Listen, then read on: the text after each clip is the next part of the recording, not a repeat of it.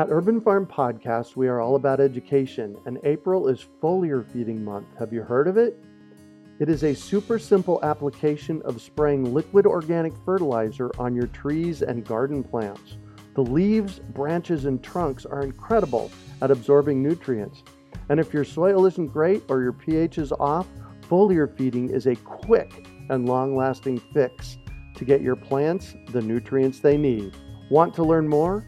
Join us for our free online webinar on how to apply this amazing process to your gardens and fruit trees. Visit urbanfarm.org to sign up. That's urbanfarm.org. Do you want to save money at the grocery store, eat more organic, whole foods, cultivate food security, and feel more connected to the earth? If so, then growing your own food is a no-brainer. You wouldn't believe how many people come to me claiming that they can't grow their own food. They think they don't have enough space, that they're too busy, or that they simply don't have what it takes.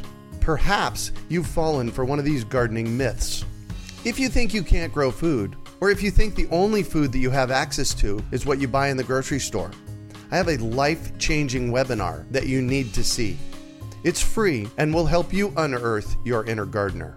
I've helped thousands of people just like you learn to grow their own food, and I'm speaking from my own experience when I say that with the right knowledge in place, there is no such thing as a black thumb. With this webinar, you can begin making your garden dreams come true and start growing delicious, nutritious food for your family.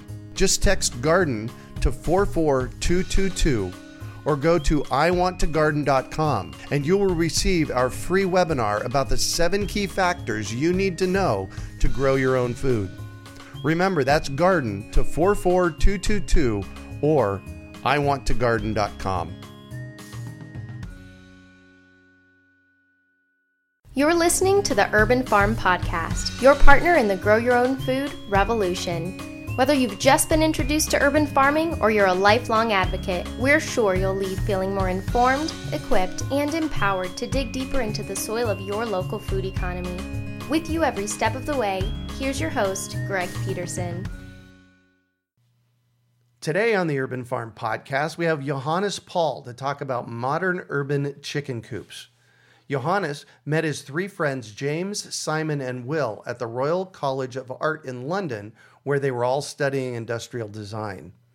In their final year, they designed a revolutionary new chicken house, which made it simpler to keep chickens in gardens. It looked rather like an igloo, and in a moment of punning genius, they named it Eggloo. They exhibited their first prototype at the graduation show, and over 500 visitors expressed an interest to keep chickens in their garden. At that moment, they decided to move to Oxford and start a company to develop their new product. They created the company Omelette as a way for people to get closer to their food and improve their quality of life through sustainable, intelligent design. Over the next 8 months, they made over 20 prototypes, which they tested with volunteers, each time improving the design. They launched the first Eggloo in time for Easter 2004. Since then, the Eggloo has been exhibited all over the world and was included in the Victorian and Albert Museum first major exhibition celebrating post-war design to coincide with the 2012 Olympics alongside the Concorde and E-Type Jaguar. Omelette has grown from the original 4 founders to over 40 committed to encouraging people to discover the joy of collecting their own eggs. Johannes grew up on a small farm about 60 miles south of London, England. They had chicken, pigs, sheep, and goats, and his mom was really into growing vegetables and fruit and getting him interested in food. He studied mechanical engineering in London and then earned a master's degree in industrial design engineering. Johannes is 37 years old and married with 2 children. His wife is a film producer, and he says she is much more glamorous than he is. And interestingly, he won't eat chicken because now he kind of thinks of them as colleagues. He says he loves what he does, combining product design and food. Welcome to the show today, Johannes. Hey, Greg. It's great to join you on my first ever podcast. That's cool. I'm glad we're your first. So I'm very excited. So I shared a bit about you. Can you fill in the blanks for us and share more about the path you took to get where you're at now? Yeah, it seems simultaneously to have gone by in an instant, and then I've been doing it for a long time. Yeah. But, omelette is really the only job I've ever had. Good for you. The last interview I had was when I was about 12, I think, when I used to work in a garden centre in the holidays. So it's been a kind of a career and a life for me so far. And I mean, you've said quite a bit already, but it really started back in 1999. Oh wow!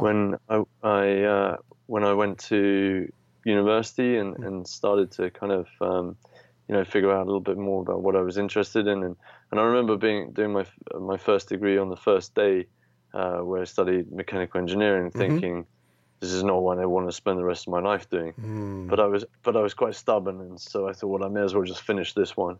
So I did that degree, graduated, and then luckily I found this course at the Royal College of Art, which was specifically for people who'd been stubborn and done a science degree but knew it wasn't really for them. Yeah. And this was an opportunity to sort of go a bit sideways and follow a bit more of a kind of, I don't want to necessarily say creative path, because I think you could be a scientist and be very creative, but right. It's, I guess, more artistic. And so I got onto this fantastic course called Industrial Design Engineering with about 30 other like-minded students, and it was there that I really sort of discovered, like, this is what I love to do, is solving problems, creating products, trying to really think differently and create some really cool stuff. It was it was a great time. And then towards the end of the course, there was me and James, Simon and Will, we'd come back from summer vacation and we were kind of hanging around, like, what are we going to do, once we graduate? And everyone was like, we should start a company together, as you do, obviously, because you're avoiding getting a job for as long as possible. Yeah, I know that one. And I was like, yeah, what should we do though? I'd been working in sort of pediatric medical devices, all really, interesting and really good stuff. And Simon and Will had been working mainly on kind of furniture-based products. And Jim was like, I just don't know what to do. I don't really have any ideas. It'd be great, if you guys could kind of help me out with some brainstorming. So we kind of brainstormed around a bit, and eventually, after about 2 hours of not really getting anywhere, he sort of, in exasperation, said, you know what, my mum says I should just redesign a chicken house. Oh. And we were all like, oh my God, that's a great idea. And I think he thought we were not being serious and really, sort of egging him on to do a chicken house because we thought it was a joke. Right. But we were all like, no, this is a great idea. The timing of it was just at the early stages where, we noticed people were a little bit more interested. There'd been some food scares and people were just interested in, like, maybe there's a slightly different way. And we were like, the chicken is like the perfect kind of crossover farm animal that you can actually keep in a back garden. Yeah. And so, like, that was it. So the four of us were like, right, let's do it. Let's develop the best ever hobby chicken coop. Let's, like, get a new generation of people into keeping chickens. Wow. And that was it. So it kind of started as a joke. Yeah, pretty much. Yeah, it was like a sort of, it was like a dare almost. Yeah. Like, okay, yeah, do a chicken house, I dare you.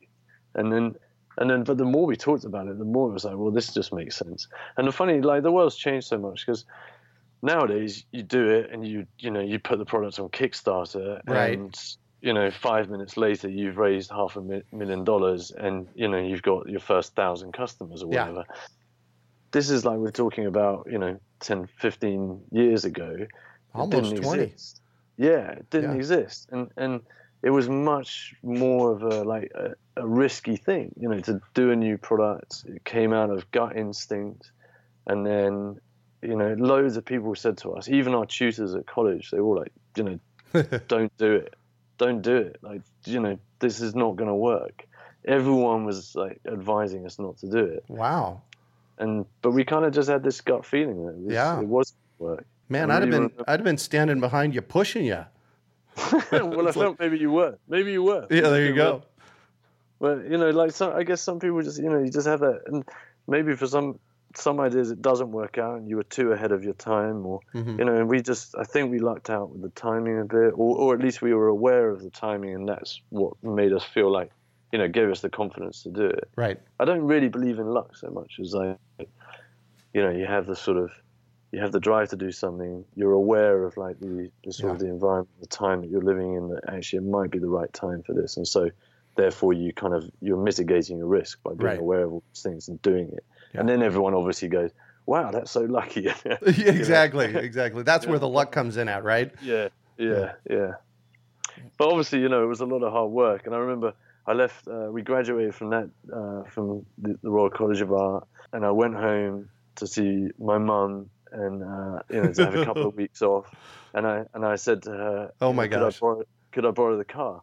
And she was like, what do you need the car for? And I said, well, I'm going over to Oxfordshire to meet up with the other guys, and we're going to start Omelette.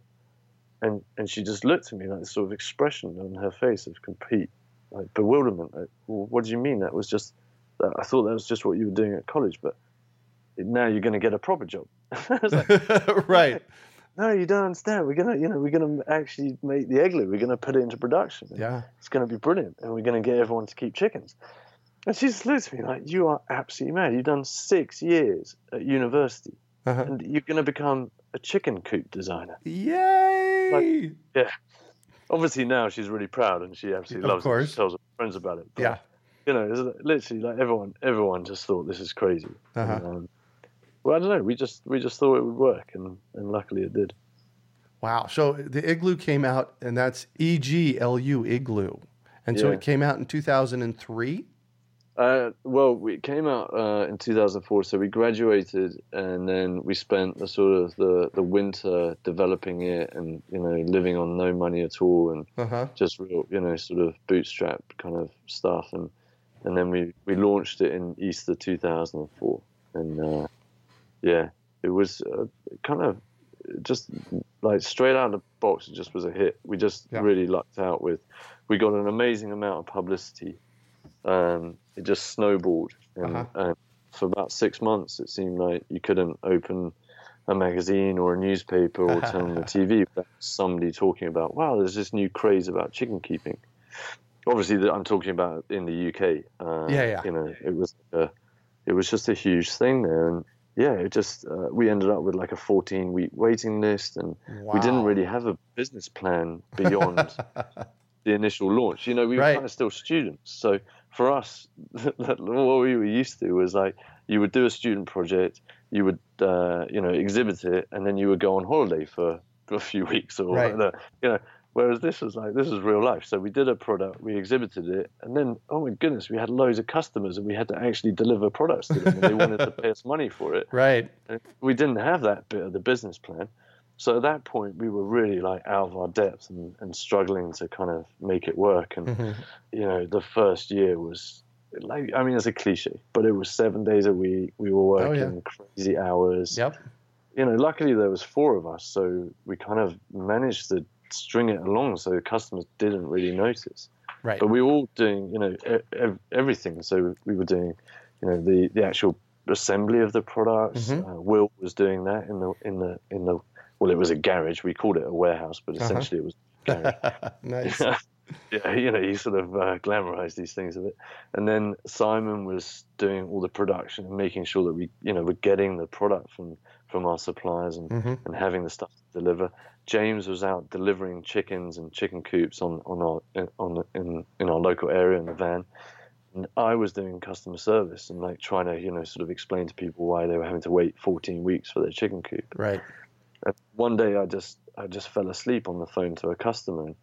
And, we were just also, not the greatest moment. I just sort of dropped off. I was so tired. And then I remember, we were sitting there and I was telling James's dad about it. And he just looked at me like, well, why don't you just employ somebody to do it? You guys have, you got a successful business now. You got customers. You could just start employing. We were all in that mindset, like, well, but no one knows how to do it like we do. Of course. We're the only people in the world who could ever, sell a chicken coop to somebody, deliver it to somebody, assemble it for somebody. There's no one else in the world who's possibly got that skill set. And he just looked at us like, listen, there will be people out there who can help you. They're called employees. So Right. we hired our first employee, and that was a guy called Roy, and he was a far better chicken coop delivery guy than James ever was. And then we hired, a really lovely lady called Brenda who did our customer service to begin with. And there was a really funny day after about a week. She said to me, I'm really sorry to ask, but is there a toilet I can use? Oh.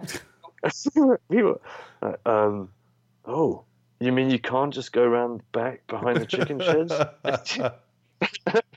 And that's that's the kind of level we were at in terms of professionalism in the office.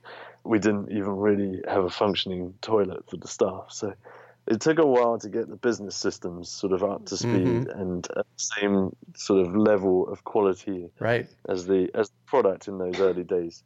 But that's all part of it, and we really enjoyed that learning curve, and I guess we're still on it. Right, exactly. What, 15 years later? Yeah. Wow. Yeah. Wow. All right. So I've got questions that need to get answered. So yes, the company is Omelette. Mm-hmm. The chicken coop is an Igloo. I'm going to have you tell us about what those are in a minute. Where did those names come from? Well, that is a really great question. They both have a kind of a story behind them. Please. So Omelette originally came from an early idea that we had for, it's kind of, I guess a lot of Omelette is to do with bad puns. And, we originally were thinking we would rent chickens to people. So Omelette came from like letting chickens, and it was like omelette is like a sort of eggy theme. Right. So that kind of worked. Because we were worried that people would be like, oh, I don't know if I'm going to like it. So, if we could rent them the chickens or let them the chickens for like, $10 a week or something, that they maybe would try it and then eventually buy it. Mm-hmm. And so that was where that original, but we never ended up doing that because everyone loved the chicken so much that we didn't, need to. So that's where Omelette came from. And then Igloo actually, was one of those really lucky things where before we launched the business, we were going around entering every kind of business competition that we could find. Right. To try to raise money for what we wanted to do. Yeah. And I guess this is what I was saying is like, this is the pre-Kickstarter day. So yeah, exactly. Kids, this is what it was like before Kickstarter. It wasn't like you just sat in your bedroom and you could make a really nice looking video and then, reach the world essentially. Yeah. What we had to do was you had to go out there and present to, banks and other sort of organizations our business idea. And often we would be in there amongst proper ideas which would save lives, for example. And we were in there as like, it's the 4 art students who want to get the world to keep chickens. And we would generally do quite well because I think the judges always found the story so funny. Exactly. And there's these 4 young guys, all with long hair and beards, who've come up with this quite cool looking chicken coop. But like, seriously, do they really think we're going to give them £20,000 to do that? And they would kind of keep egging us on, like, well, okay, guys, yeah, really good. Like, keep telling us the story. And anyway, at the end of one of these things where we didn't win, one of the judges came up to us and she said, listen, it's such a great idea. I genuinely mean this. I really think you should do it. I'm really sorry that you couldn't win, but I've thought of this name for the product. I don't know if it'd be useful to you. You're welcome, if you want to have it. You've been calling it the urban chicken coop, but I think it looks kind of like an igloo, so I think you should call it an igloo. Oh my God, that's a great name. And so that's, it came from a competition which didn't win. Yeah.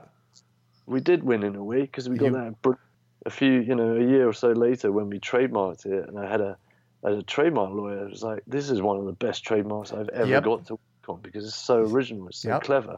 Yes. It looks like the word describes the look of the product, which is so hard to do. Exactly.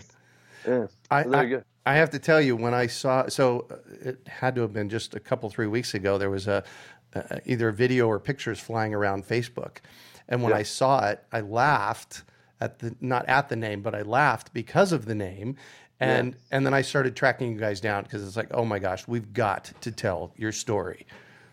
Thank you. Well, yeah, thanks for finding us, because yeah, it's, you know, we really appreciate it. It really feels like it's the right time to be trying to, you know, get people to keep chickens in America. Like I mentioned, we tried a few years ago and it didn't really work, but No, it seems to now, with that video and some other stuff that we're doing, really seems to be capturing people's imagination. Yeah. 10 years ago, they were still kind of making fun and laughing at those of us that were growing food in our front and backyards. And so much has changed. Yeah, it really has. I don't know if your listeners would be interested, but we tried to do a fair in New York State Fair, probably in about 2007, 2008, and 10 years ago. I stood there for 10 days, and I don't think a single person was interested in the idea of backyard chickens. Yeah. And we just did the Mother Earth Fair in Asheville. You know, it was like I must have demonstrated the igloo about 200 times. You know, it was so popular. And then we did a mainstream show, the America's Family Pet Expo in Costa Mesa in California. Wow. I cannot tell you that, like, we had all our products, because now we make a range of different things. Like we make hamster cages and dog crates and all sorts of different really cool, nice stuff. But it was the chicken coops that everyone was interested in. Yeah. You know, it was just unbelievable. Yeah. You know, like kids in their like 20s, people in their 50s. Yep. Every type of person was like, wow, chickens. Yeah, I'd love to keep chickens. You know, we couldn't have been more, you know, exotic if we'd had, I think, a lion and a tiger on our stand. People were, you know, tell me about chickens. These are so cool. Cool. So, all right, now we've prepped everybody for about the past 15 minutes. Tell us, so for those people that haven't seen a picture of it, tell us about Igloo. And what am I going to be looking at? Do you know what? It's such a difficult one for me to describe, because if you saw an igloo, you wouldn't know it was a chicken coop. Maybe that's one of the best ways of describing it. So, and I think that's why it's been so successful, because a lot of people who see it, they just love it. They just like the look of it. They're just like, wow, what is that? I really like it. And that's the kind of a really good icebreaker. It gets people to think of the chickens in a different way. You know, it's not a regular chicken coop. It's not made out of wood. It doesn't look like that.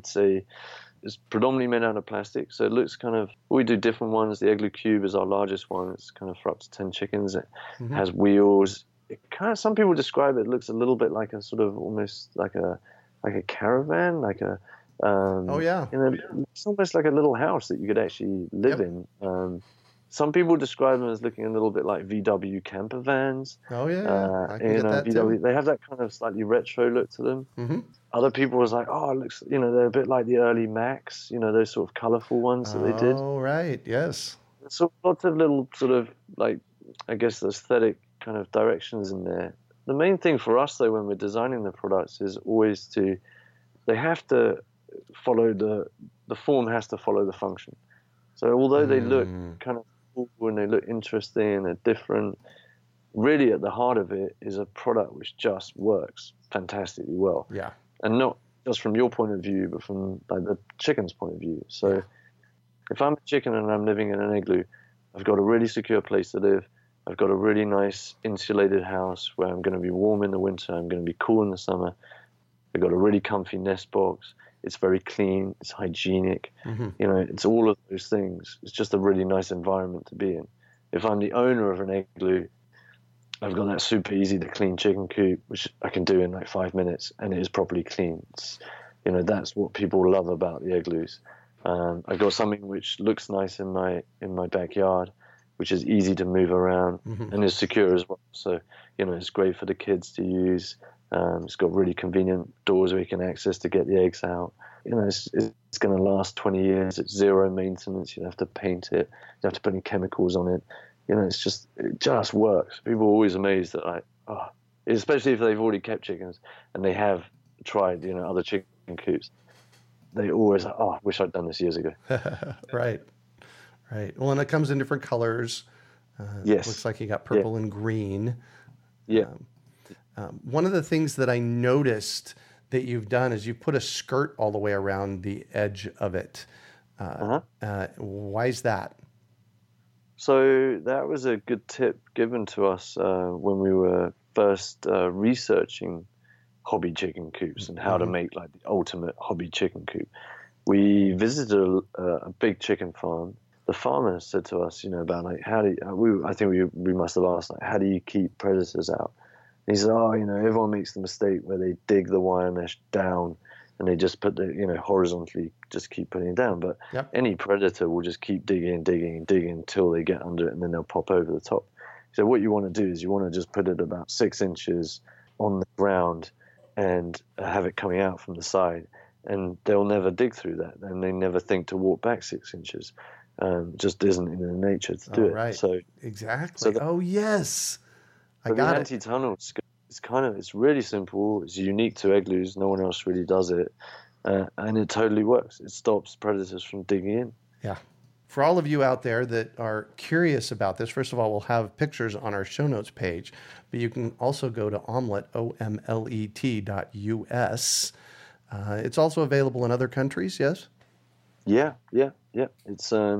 It's available throughout Europe, Australia, New Zealand. It's going to launch in Canada in the next few weeks, actually. Nice. So sort of mid 2017, it will be launching in Canada. Yeah, it's kind of gaining momentum now. Yes. Out there. Yes, it is. That is for sure. So you have different sizes of igloos that can hold different amounts of chickens? Yeah.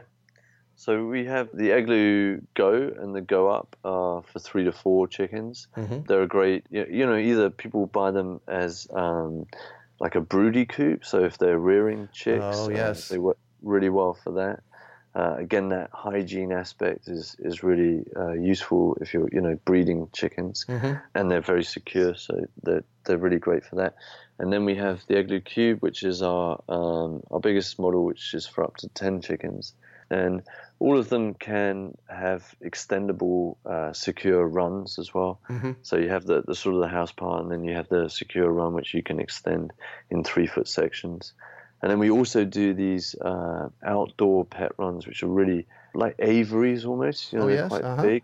You can walk into them, and you can connect all the chicken coops with them. So you can create, like a really amazing sort of area for your chickens, which is completely secure from hawks and all sorts of predators. Those are a really popular way to do it as well.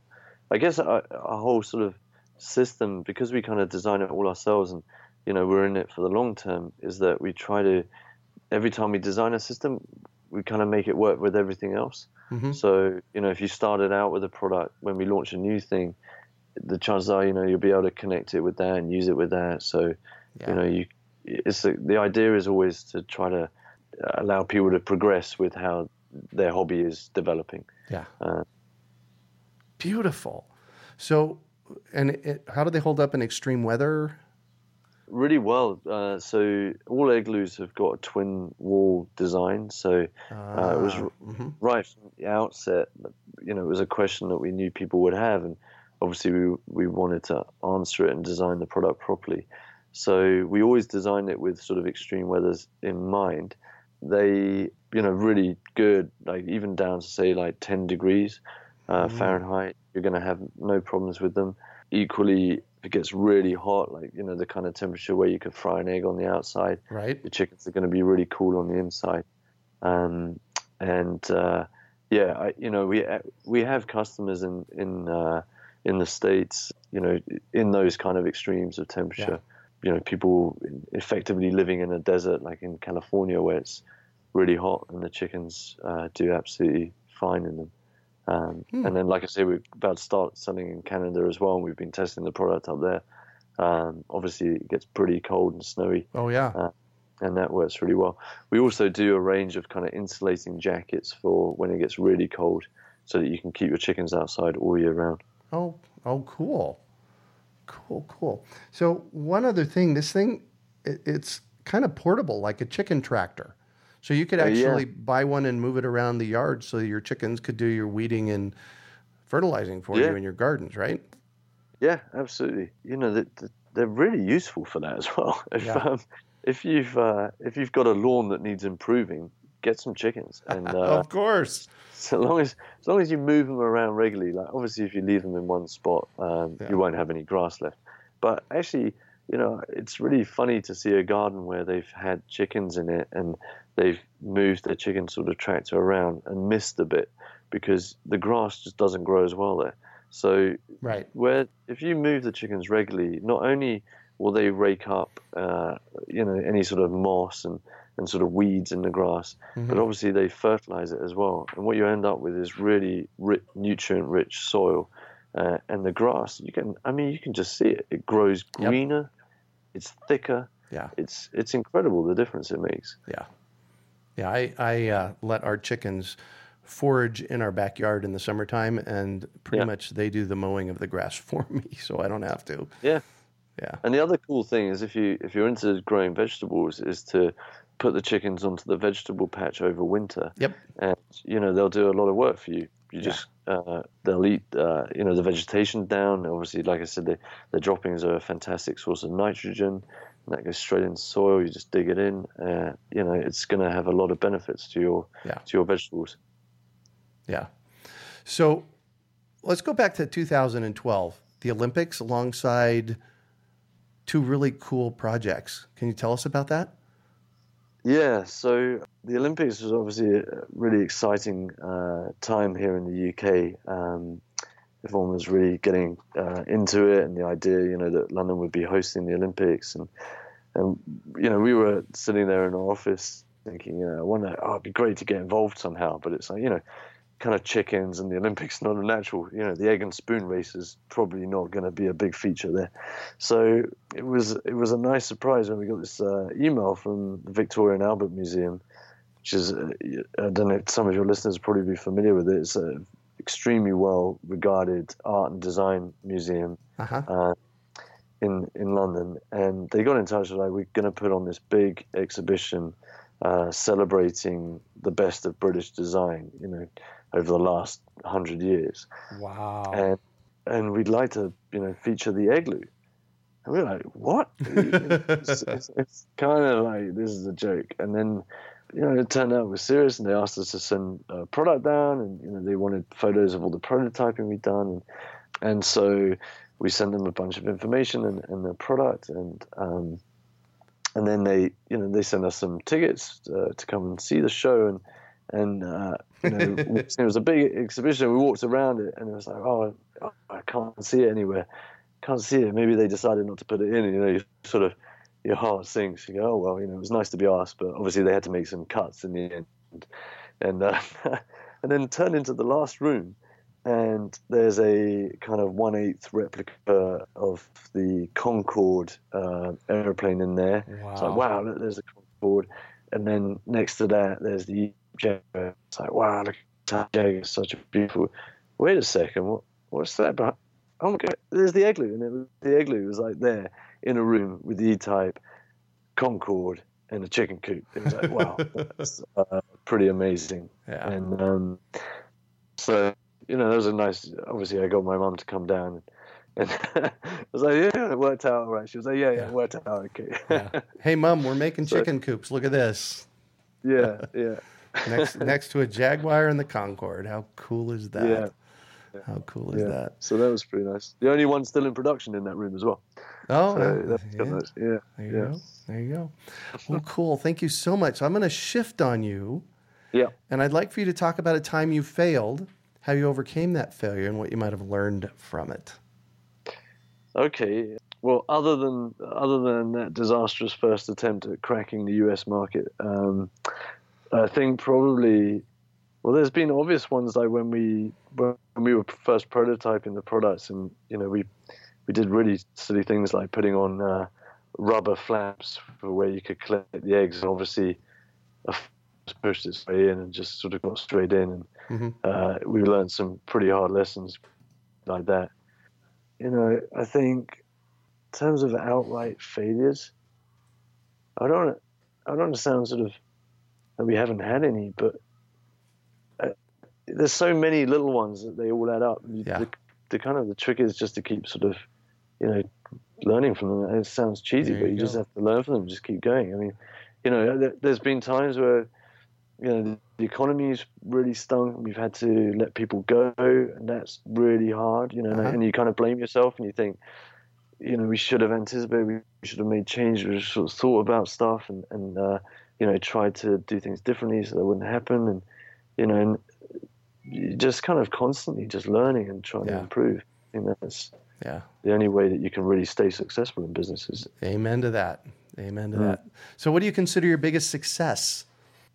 Obviously, the igloo is really, it's not many times you get the chance to, I think, work on a product that almost becomes like iconic that quickly and, gets featured in a room with Concord and E-Type. I mean, I think when I was at college and, learning product design, that's the holy grail really, is to work on, the Coca-Cola bottle or, or the Dyson vacuum cleaner. It's like, it's not really often, we're not in that league yet, but I do feel like it was the greatest success really was in coming up with a way to make people see keeping chickens differently. Yeah. So through the design of a product, we managed to get people to like do a double take and just kind of reassess like what is a pet.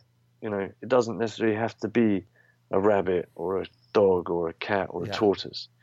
A pet could be also a chicken, which actually lays eggs. And, if those eggs maybe are like a bit tastier and a bit better for me. And, than the ones that I just buy from the store. And not just like, nutritionally, but like in terms of what it means. And, actually thinking about it a bit more, I really remember a phone call I had with a customer early on. And she phoned up to order something, and it was like, how's it going, with the chickens and stuff? And she was like, oh, it's really great, but, I have got one thing which, a bone to pick with you. And I was like, what is it? She said, well, we can't eat chicken anymore. And I was like, okay, well, that's not such a bad thing. She was like, well, we used to buy, I have to be honest, we used to buy that sort of, we used to go to the supermarket and we would buy quite cheap chicken. And now I realize that, there's a cost involved in producing cheap food. And the cost is on the animal, the quality of life that animal has. And I can't do anymore. I don't want to do that. I was like, wow, we never kind of told that person to think that way, but we kind of convinced them to keep chickens because it would be a fun hobby. And then they started to make those kind of connections. And they ended up as somebody who had changed the way they ate food generally as a family. And I thought that was really amazing. Yeah. Wow. That is an epic story. That's when we know we're doing the right work. Yeah, I think so. Yeah. And that was hugely motivating as well, because it's like, wow, okay, it's actually, because when you design these products and stuff, you have these kind of high ideas of like, wow, it could change people's lives. But then to actually hear it had happened was really quite humbling and nice. Yeah. Nice. So what drives you? Well, I don't know what more I could add than that, but, that is it. It's like, I think seeing it, it's really hard to design these products well, from the point of view of the animal and also the owner. It's like coming up with products that really work for both and trying to do that without compromising. It's really drives you on, because you never get it 100% right. You always like, wow, we could do it, the next one we could do it better, we could come up with something better. Or a customer mentions something like, oh, have you thought of this? And, oh yeah, that would be good actually. And you go away and you research it. And so it's kind of like, just that pursuit of perfection in the product and making it work perfectly for the pet and the owner. Yeah. That's, the animals are really hard to design because they don't talk. So it's that thing about vets always say, it's much harder to be a vet than a human doctor, because, I'm dealing with something which can't tell me what's wrong with it. Right. And I think with product design, it's kind of similar. When you're trying to design these products, it's really hard to know what the animal is thinking. So you have to do a lot of observation and a lot of testing and prototyping. We take that side of it really seriously. Sweet. So I'm all about education, and I have to know, is there a book that's been influential for you in this process in your life? Well, I read a lot when we were researching the chicken coop idea, and a lot around the subject. Obviously, a lot of chicken keeping books and a lot of self-sufficiency books, John Seymour and people like that. But really, honestly, the book that kind of stays with me more than any is The Old Man and the Sea by Ernest Hemingway. Really? Which, yeah, because it's that tale of somebody going after that elusive prize, that big fish. Yep. It literally is just a big fish. And that's what it feels like. We're product designers, we're businessmen as well, and we're trying to get that big fish, and it's the entrepreneur's curse, I think. Is you never feel like you've caught it. It's always like, wow, there's going to be a bigger fish out there. And that is it's a kind of I don't know how else to describe it. It's a double-edged sword, because it's like it's what motivates you, but you never feel satisfied. So it's that kind of thing. It's such a cool book. It's it's really powerful, I think. Yeah. So I'm just going to throw this out there to you. I've been self-employed for over 40 years. You caught the fish. This is the one. You can pat yourself on the back. This is a cool product. Well, you did good. I honestly, that's very nice of you to say so, but it doesn't feel like that, and that's the problem. It's like there's going to be another one which is like, wow, that's actually better, and that gets more people into keeping chickens, and so that one's coming out in the next few years. I don't know what it looks like yet, but I'm sure it's going to be fantastic. Nice. So, what one final piece of advice do you have for our listeners? Always eat fresh eggs. Yeah.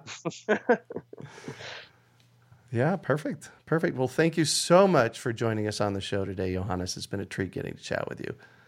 Pleasure. It's been so much fun. Thanks very much for having me. Absolutely. So let's talk about the Igloo, and so people can find it at www.omelette.us. And that's OMLET.us. Yep. Perfect.